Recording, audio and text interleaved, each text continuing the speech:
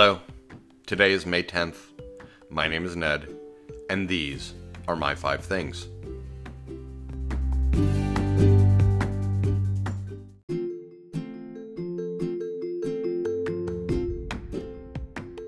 Number 1, a statue of a squid. A lot of people have spent a lot of money on a lot of stupid things during the pandemic. I have a bunch of vlogger audio and visual equipment now that helps me with some meetings but also makes me look overproduced. I have a tortilla press that I don't nearly use as much as I should. I love it, but I didn't need it.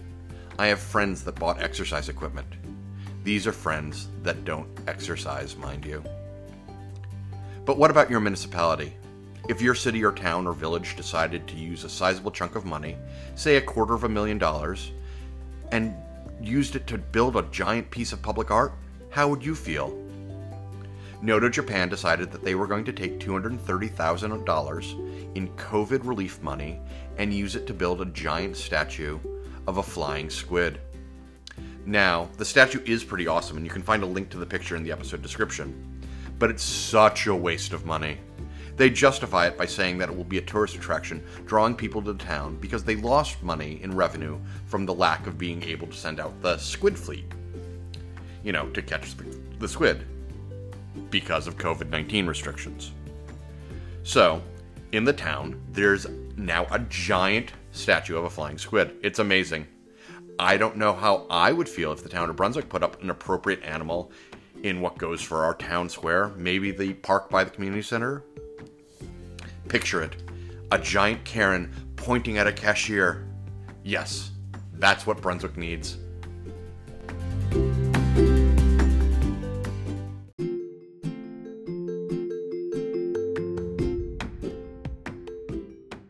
Number 2, Ezra Klein and Ted Chiang in conversation.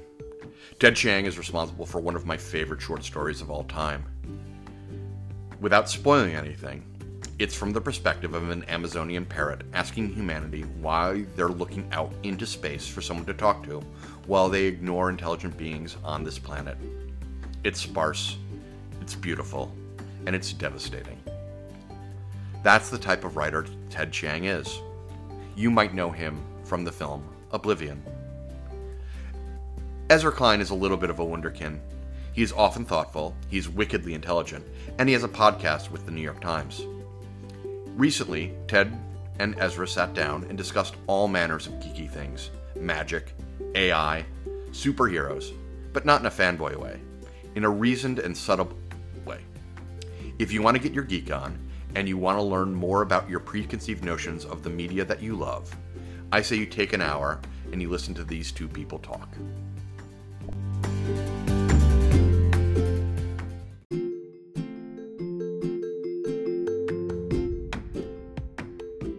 Three, snacking via algorithm. What's your go-to food when you're engaging in an adventure sport? Now, the adventure in adventure sports does a lot of heavy lifting here. For the purposes of my question, it's things like hiking or trail running or walking or mountain biking. Stuff that you do where you need to carry your nutrition on your back. I've been trying to dial in mine forever.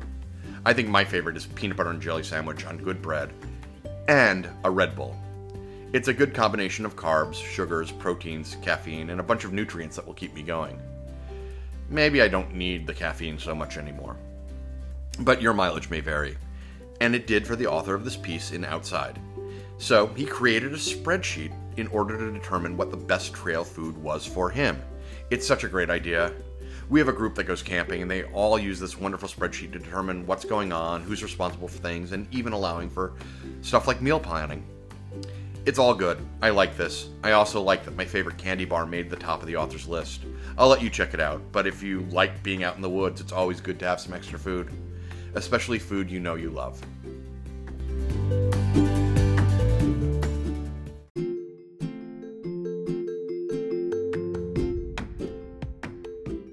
Number 4, Van Weezer and Dad Rock. Weezer has a new album out, it's called Van Weezer, and it's inspired by the hair metal butt rock of the 1980s. It's fine. I don't really know what to think of it. I really like Weezer. I've seen them live a couple of times recently. They're a fun band. And they were relatively important to me in the late 90s. It was Weezer and Radiohead that I played a lot. So, I have a fondness for them that's 20 years old, but has continued. So Fatherly has a review of the new album where they talk about Weezer doing dad rock right. And that's the point of this. I don't know if I trust the music critic, as they say that their favorite band is Oasis. There's just something wrong with that. I don't know anybody whose favorite band is Oasis. But here, Ryan Britt is giving his Oasis-infused opinion on Weezer and how there are 3 types of Weezer fan. He's wrong. And his belief that this is not an album to listen to with headphones on, this is an album to do chores to, is wrong. Granted, when I was helping my partner with home prep over the weekend, I put the Mountain Goats on and then Genesis, so I already had my dad rock fulfilled. I say you check out Weezer and let me know what you think. Happy listening.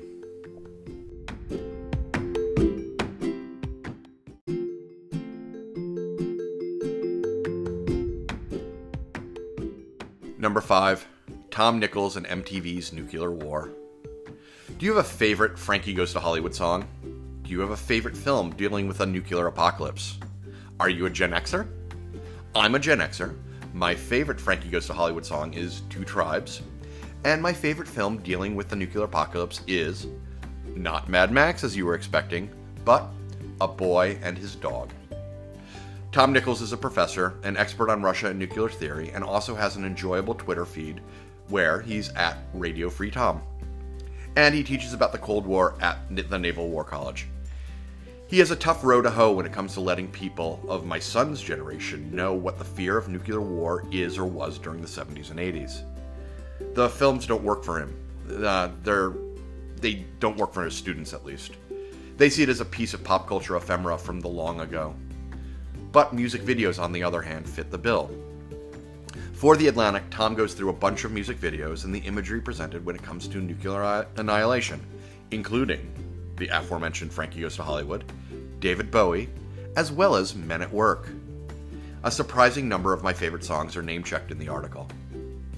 One of the things best imaginable for me is that my son and his generation do not live under the omnipresent threat of nuclear annihilation. That's a goodness.